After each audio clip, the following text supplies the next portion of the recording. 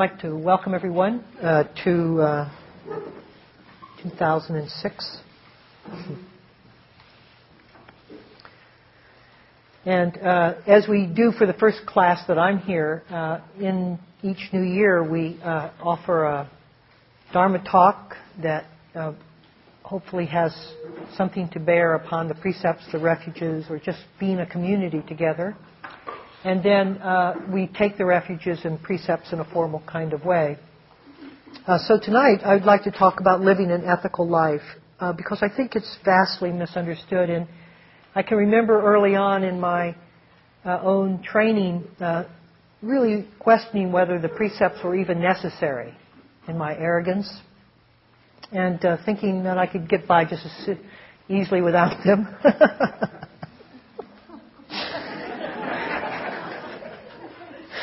I don't know. But asking that question is an important directive for all of us because they're not commandments, they're not vows, they're not scolding laws to be obeyed. In fact, I just taught at IMS, and I always, as always, after a long retreat, I watch the people, having gone through the process of several days, in this case 10 days, and how they come out of that retreat. And universally, if there was an application of the methodology and the technique, they come out soft. They come out open, available. And if people notice how the interactions are from that sense of openness, they're very considerate. It's a very heartfelt connection that people open up to after a retreat. And people love that in themselves, for the most part. There's a deep sense of inward gratitude for just being alive. And that gratitude spreads out so that in the connectedness of body, speech, and mind with other beings, including other humans, that there's this extension of that gratitude and a real strong, though not conscious, following of the perceptual or the ethical codes of life. The ethical codes of life are a natural resonance from that softness. That's what I love about the practice, is that, see, the ethical conduct is a given when we become or allow ourselves some sense of vulnerability. Have you ever known anyone to be vulnerable and brutal at the same time? Not likely. Because those two are actually direct opposites of each other. And so with the first light touch of mindfulness, with the first willingness to caress life and make that immediate contact, begins the assimilation of the body and mind within that sensitivity, within that heartfelt space. In fact, the first, as the water level sinks lower into one's mind, so that the sea level begins to access the cells of one's body, the first dramatic difference that mindfulness, that light touch of mindfulness makes, is that people no longer want to hurt one another. And probably most of you, the vast majority of you, have already felt that touch. You just don't want to do it. Even in the uproarious states of rage or terror, still there's a governance, even within where we're most cast out of ourselves. Still, there is a deep abiding within that non-harm state that cannot, at some point, as the meditation sinks to really and gains momentum within us cannot be betrayed. It's just self-governing. We don't have to think about it. You don't have to scold yourself into it. It's not an overcoat or a new set of clothes that we put on. It's a natural tendency that when we open into softness and interconnection, into that more sensitive life, that it holds itself. It keeps its own precept. And that's the way all the precepts are meant. In fact, I don't know yoga very well, but I've heard that the postures of yoga have actually come out of deep meditative states. They're called mudras. In the Hindu tradition, when you sink into a deep meditative state, the body spontaneously moves into one of those postures or a posture of that. In the Buddhist tradition, it's often shown with hand signals that are called mudras, or just natural movements of the hand that are given or governed by that deep state of meditation. But we try to emulate it, don't we? We try to get into our yoga postures and forget the state of mind and make it into a kind of a discipline for ourselves. And it doesn't work quite as well when it doesn't naturally accompany that state of mind, that deep state of relaxation. So too the precepts. The precepts are natural inclinations, natural way that we respond in life to all circumstances, to all experiences, when we have fostered a deepening sense of awareness within ourselves. And that then becomes the natural way that our life manifests. It is not an inward moral statement of being good. And that's so important to understand. Because if we don't understand it, then it can easily become a statement of moral worth and a enormous judgmental quality of how well we're doing on that scale of being good, which is a forever scale of tension and hardness of the heart. You see, when you're trying to be good, feel the hardness involved in that. When we're trying to live up to a certain set of standards or worth or commandments, there's a tension in how we live, isn't there? There's a kind of way we hold ourselves in relationship to everything else so that we can act within the narrow corridors of being good. Well, this isn't about that. This is a complete opposite statement. This is throwing the walls wide open. That open-hearted stance of just being aware, the awareness itself, the softening, that light touch. I love the sense of just the light caress of mindfulness. That in tone of almost a blessing of our life to our life. Just the descendant quality comes down and touches us. And that beautiful ability to thrive within that tenderness. And we have to find our way because we're scared within that tenderness when we have lived so completely within our defenses that to release our defenses seems to disarm ourselves in some way.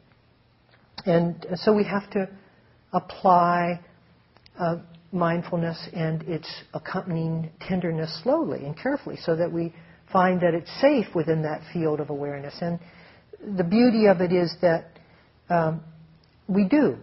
And once you feel the sense of the impact of joy upon our being as that awareness becomes fully embodied, it's a one-way road. You can't turn back. I mean, how many of you now want to turn back to selfishness and be greedy? Is that an option in your life? Quite likely it isn't.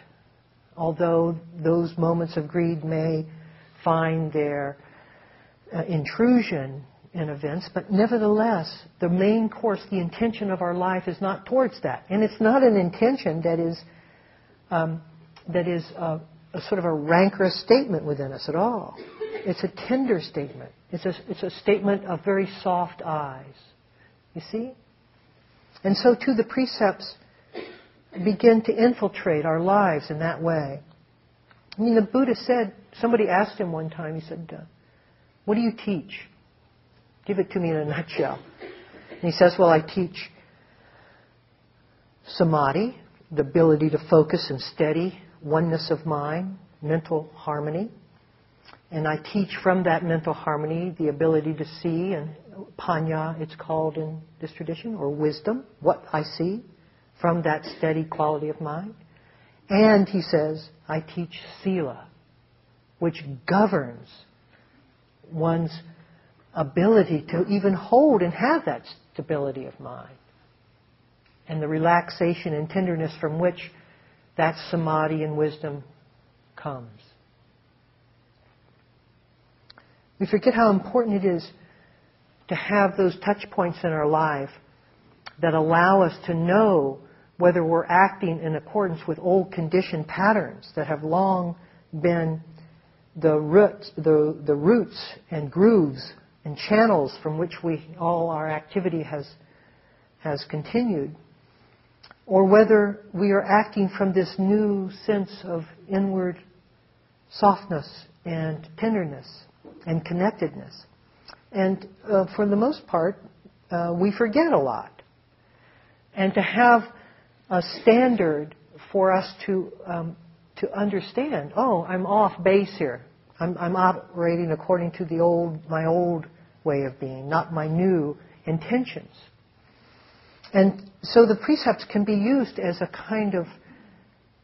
sort of caution, like a yellow light flashing, that you are violating some of the principles of the deepest intentions of your heart.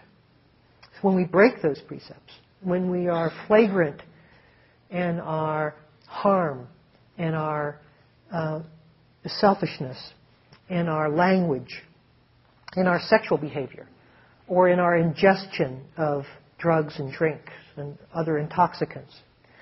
And so those precepts, although they're very general, can become very specific in terms of it telling us whether we are moving in accordance to our spiritual, deep yearning of our spiritual heart, or whether we are being governed by the old mind's conditioning. They are not there to whip you, to thrash you into shape. They are there as a guidance, as a soft arm, as a reminder, as a touch point on our shoulder, to look and to see what we're doing, to investigate, to ask whether this is the course I want my life to take. Lying, taking things that are not mine, to live in that kind of unethical way around my sense and encouraging my sense of separation and isolation. Because that's not what this practice is about.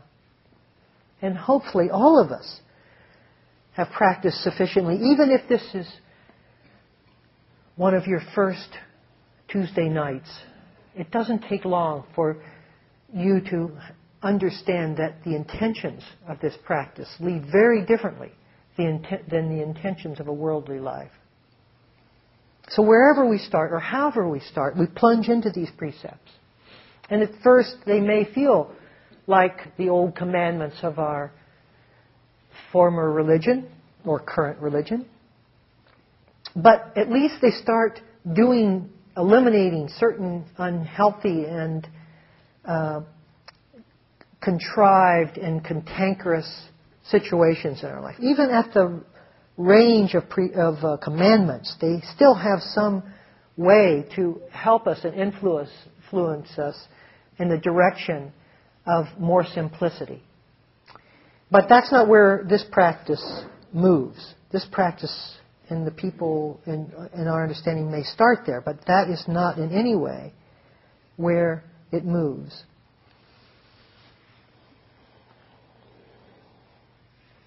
See, how we phrase tonight as we recite the precepts, they start out by saying, I undertake the training. I undertake the training. I undertake the training means I just set the intention for my life. I'm just setting the intention up here. I undertake this training to offer non-harm, to be a statement of non-harm. Think of the gift to the world in making a statement of non-harm. You have nothing, it's a statement of fearlessness. You have nothing to fear from me. My life is going to be about non-harm. So everyone we meet energetically feels that intentionality. We may not always be up to the task, but at the same time the intention is so strong that it's very quickly corrected, even if we may lean in the opposite direction once in a while. I undertake that training to refrain from. To refrain from what? To refrain from reactive patterns, which cripple and create the ground of ignorance and confusion, of distortion and greed and hatred response. So I'm going to undertake the training, set the intention to refrain from reacting in this situation. Going with my first knee-jerk response, which is to accumulate, which is to hold myself separate from.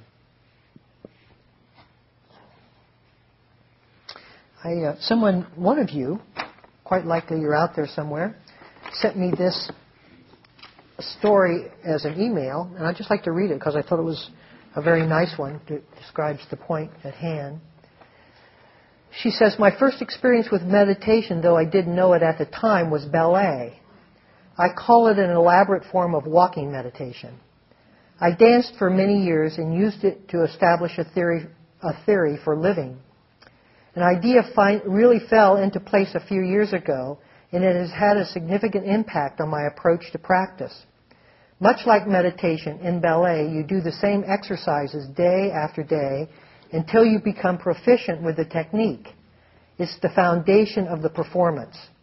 When we are close to performing, the director will tell us, when you get on stage, throw it all away.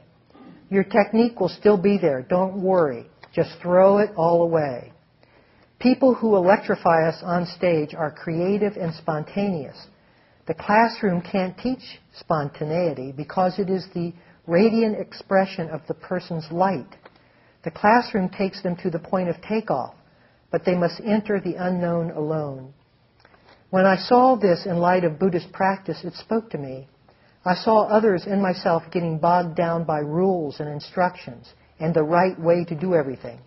It was like building a glass ceiling over our heads. But the rules are dead. They just lie there flat like a poem or something else until someone picks them up and breathes life into them. The instructions themselves don't have value.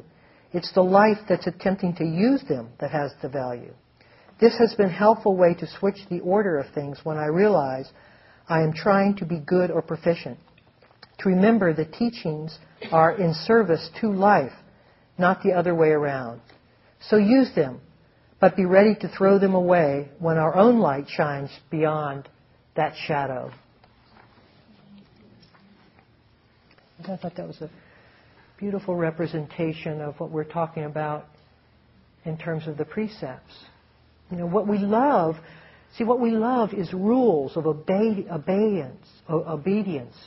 You see, when we have rules of obedience, you know your place in things, don't you? And you know your place to whatever it is that you're trying to obey. In this case, the practice, whatever the practice. Where is the practice? Who is the practice? So we have this internal order of things that we try to maintain, but our internal order has been formed by what? By our old mind, our old ideals, our expectations, the ideals that have come out from a reaction of how we find ourselves and the life around us. So we create these ideals that are in the opposite direction, and then we try to live up to the standards we create, and we create a kind of shell around ourselves in that sort of way. In the hardness, where is the spontaneity? See, where is the faith that says that if I relax, if I let life in, if I release myself from the need to adhere to the principles, to the strict principles of things. That that something else might emerge that is governed by basic goodness. Not goodness of thought or ideal, but basic goodness. Free-floating goodness. That has to do with the truth of interconnection. That's where this is taking us now. And the beauty about the precepts is that, and the beauty about the practice really, is that we can always begin again. We can always start again. We're never defeated. We're never defeated. Ultimately, that is what forgiveness is. Is that rehabilitation comes through holding our past without indulging in those self-deprecating stories that we tell about ourselves. We can hold our past, whatever we might have done, and we may feel remorse at having done it.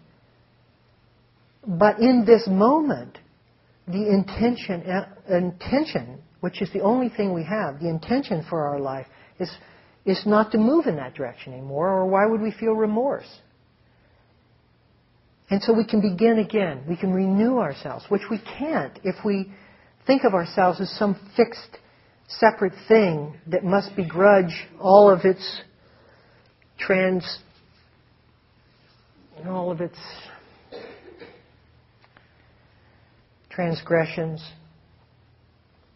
all of its mistakes. We just keep accumulating the mistakes of our life until the scars of those mistakes become so deeply cut into our flesh that we can't live.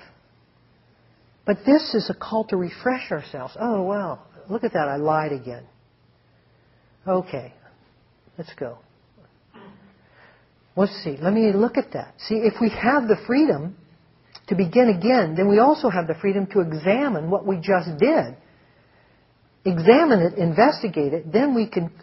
What will come is what motivation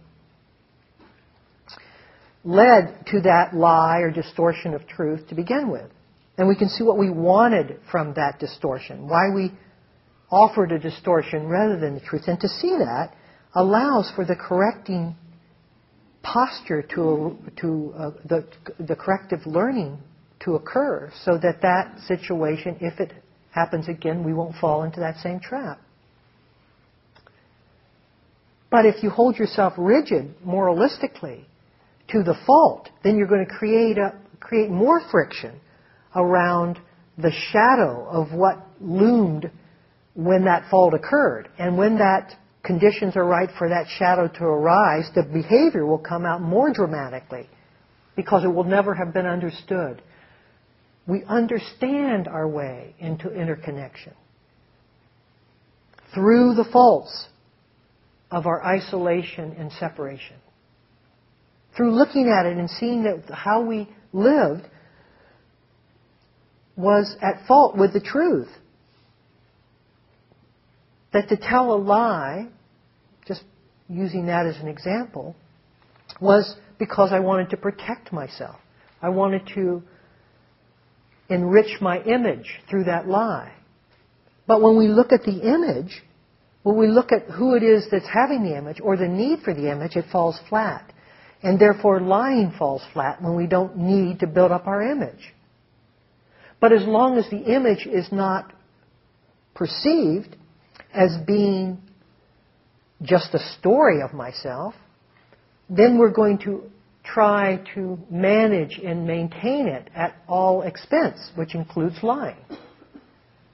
It's in the investigation of what it is that's motivating the breaking of the precepts that leads to the healing of that intention.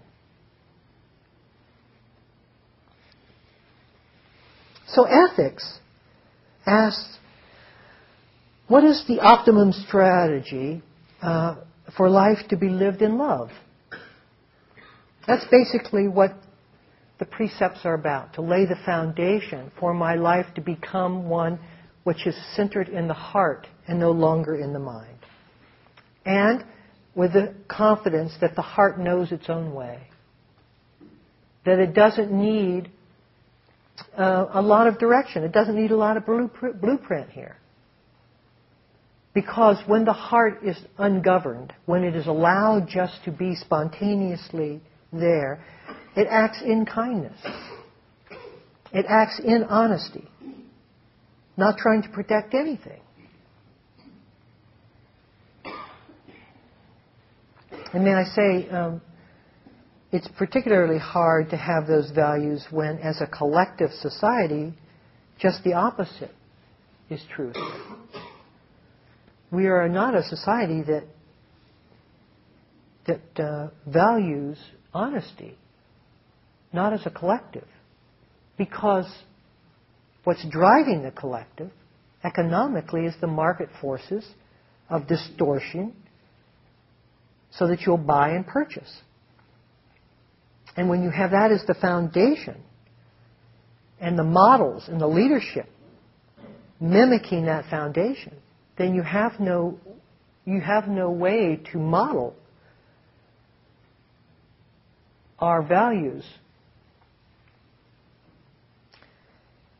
And so it makes it more difficult, but it doesn't make it impossible, because we form as a group. We form as a collective ourselves. And then we use each other to help us move more deeply into the wise way that we see things. So that was the preamble of a talk. And now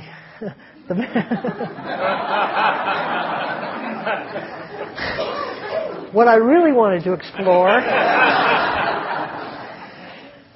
is how sila, or perceptual ethical conduct, works to open us to clear seeing. How does it work? What are the specifics? What is the way that sila works on us? And I have 8. The first thing it does is that it establishes wise view.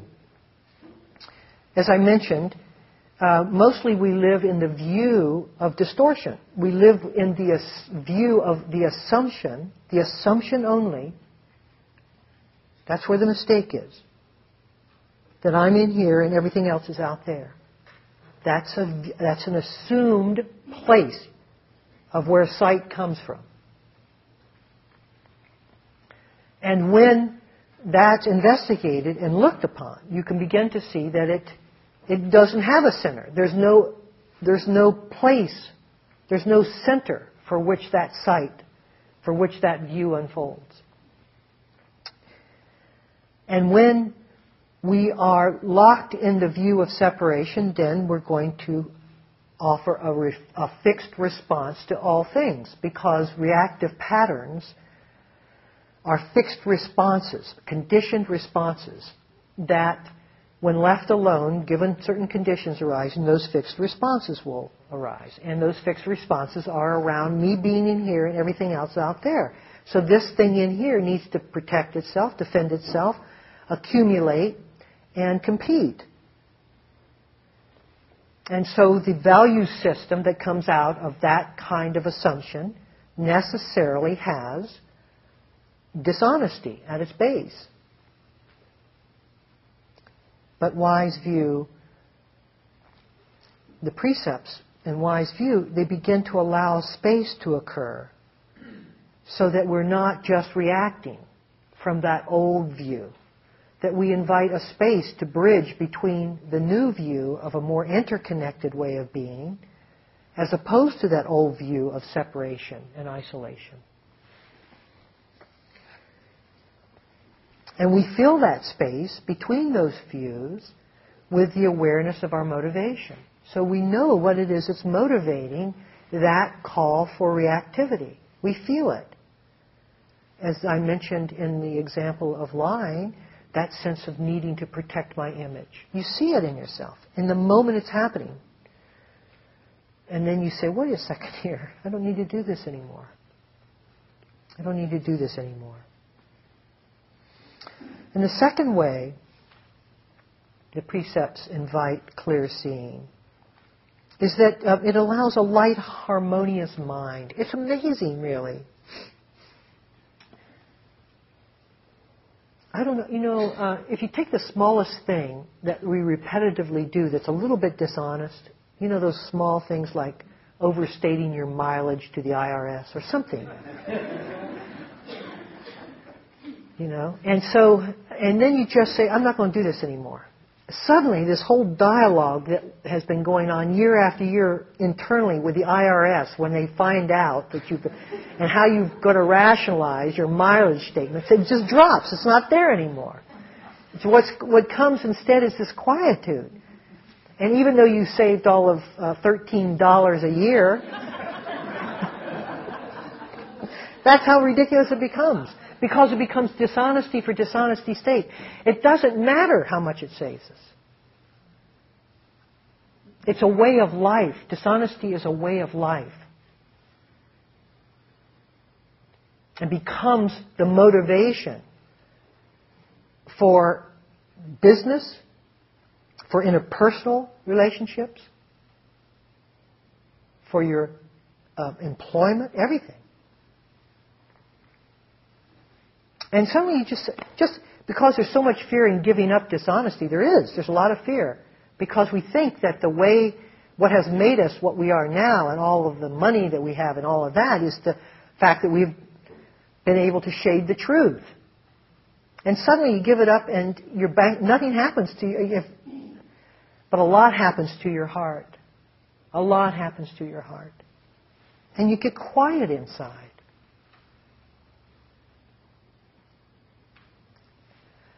I hope by now we all realize that the way towards samadhi or attention or steadiness of mind is through relaxation and ease.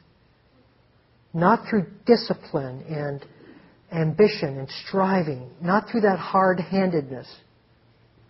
But through the willingness to relax into life. Releasing the tensions of life. Then the mind settles down, because what is the tension? But that inward monologuing really, that keeps us from being able to pay attention. And when we release that tension, then we also get quiet inside. And that sense of settledness is a component part of that arriving in ourself. The third way it works is that it's similar to this last way. It limits paranoia.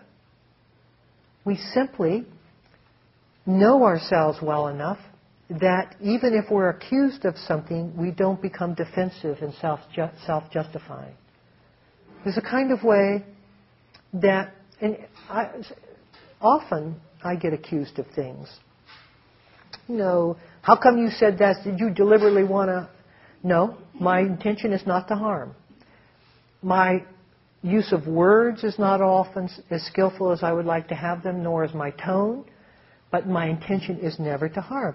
And so knowing that, I can listen to the feedback of whatever someone might say and then try to address the mechanics so that my intention is seen for what it is. But it doesn't shake me as a person to have somebody give me feedback in which they've misunderstood. They've misunderstood my intentions, that's all. And to be able to take a stand without being paranoid that everybody's going to find you out, that all of the past deceit is going to come cresting over us at some point, allows a deep sense of relaxation. We're not constantly turning and reflecting upon and hoping that nobody discovers us.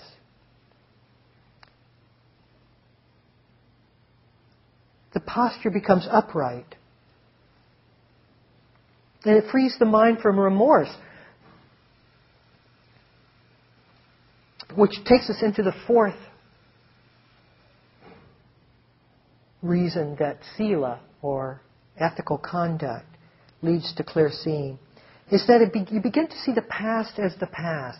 When we take that upright position of non-harm, then all of the things that we have done in the past can be seen as the past, since we are now taking a posture in the presence of no longer fostering activity that we would need to be remorseful about. You see how the line becomes clearly drawn between the statement I am making now and all the things I used to be like. And it doesn't mean that we don't feel the pain of what we have done in the past. We do. We feel that. But it doesn't carry forth in terms of an engaged story in the present, because the present has been renovated so that the past can't touch it or influence it anymore. Not that we don't own our mistakes and apologize for them, but it doesn't carry forth. And we see that what is coming forth in trying to carry us forth is the past conditioning, not the present me, not the posture, not the upright posture. Our shoulders don't slump. We sit up straight. And when we get the barrage of old feelings and old whatever that comes forth, yes, which it comes forth in all of us, that's how we put an end to it. Is by understanding that it ends here. It ends in this moment. And will not be carried forth. But if we have deceit, if we're hiding, if we're clamped down, insecure, contracted, then when that past comes through, it carries us right on through. Because it's looking for a hook to drag us into the present, through the present. And that contraction is the hook it needs, is the unclarity it needs to pull us forth into the next moment. Carrying forth that same message of insecurity or self-beratement. Feel the power of Sila. Feel the power of what we're talking about. We're talking about ending your past in this. And we cannot be ended unless we are willing to make the statement that now is about interconnection. Now my intentions will be something different. They will come from the heart. Come what may, they will come from the heart.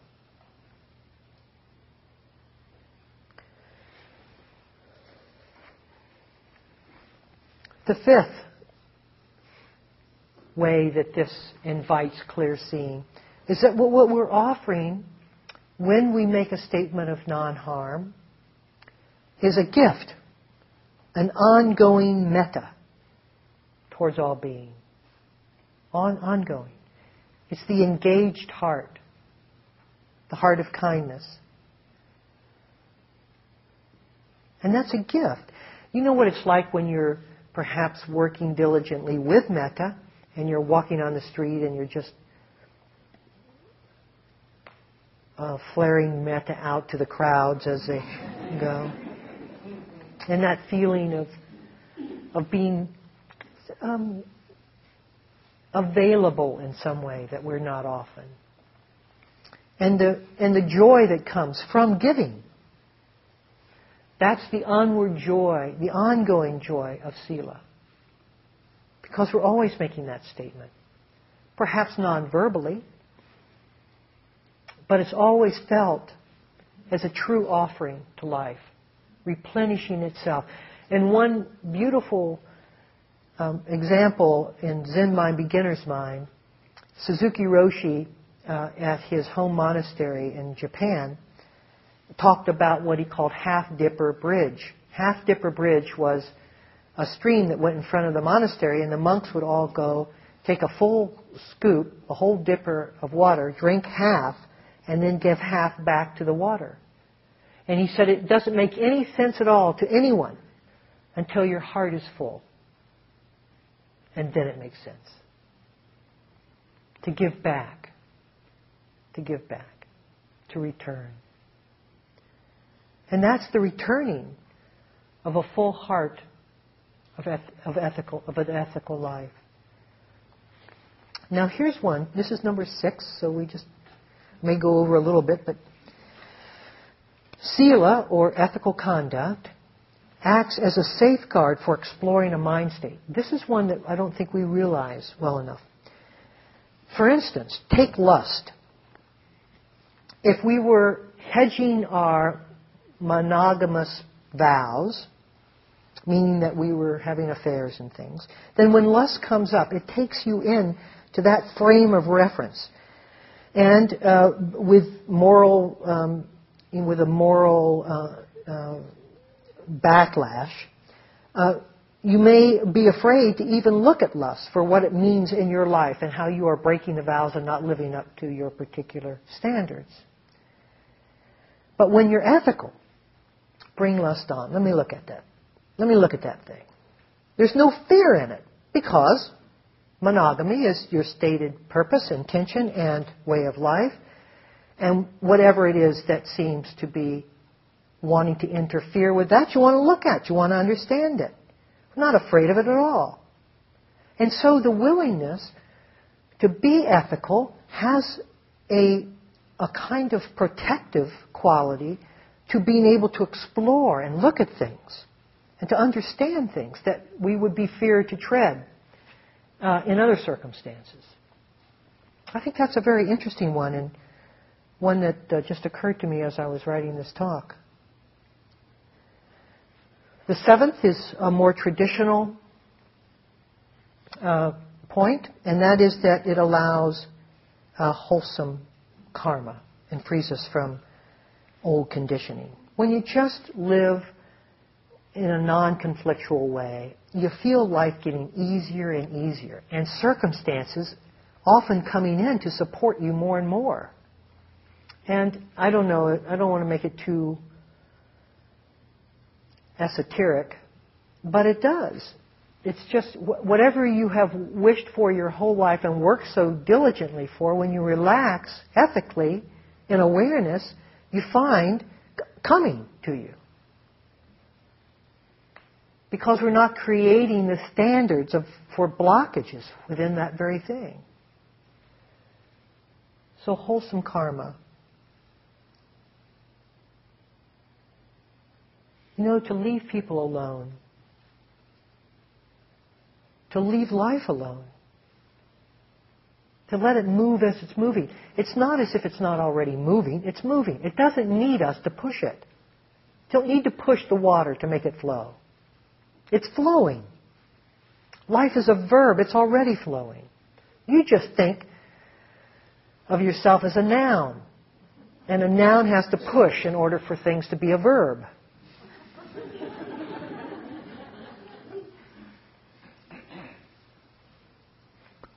The eighth one, and I like this one because it's where I focus our Dharma, and that is it helps us to understand anatta.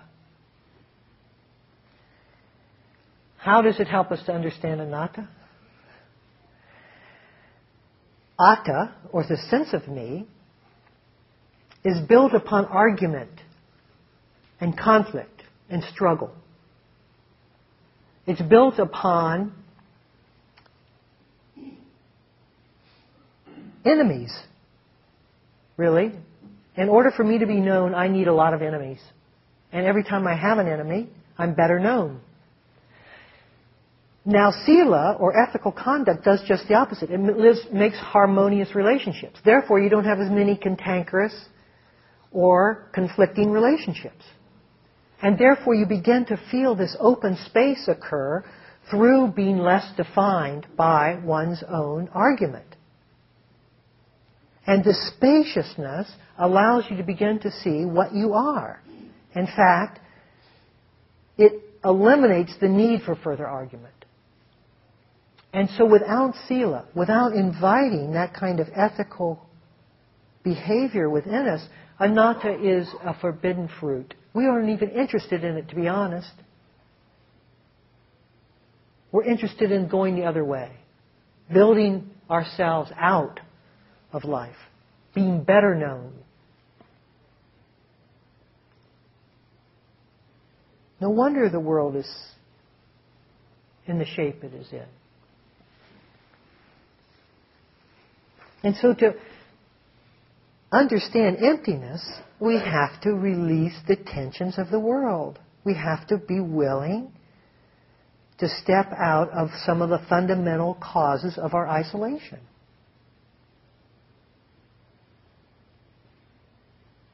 And so the precepts, when the Buddha says, I teach wisdom, and I teach steadiness of mind, samadhi, and I teach sila, he wasn't sinking down into a kind of moral statement about, now I'm teaching you be good. He was teaching the heart of his teaching. He was teaching the way of it. He was teaching, in fact, how it manifests. How the truth manifests. What is always so delicious about his teaching to me is that I always hear the end product in everything he teaches. Sila wasn't a means to an end. It's how we are when we're finished. And for us to keep inviting that finishing, that completion, even as we move through the journey of awakening. And may we all awaken through Sila. Can we sit for a minute or two?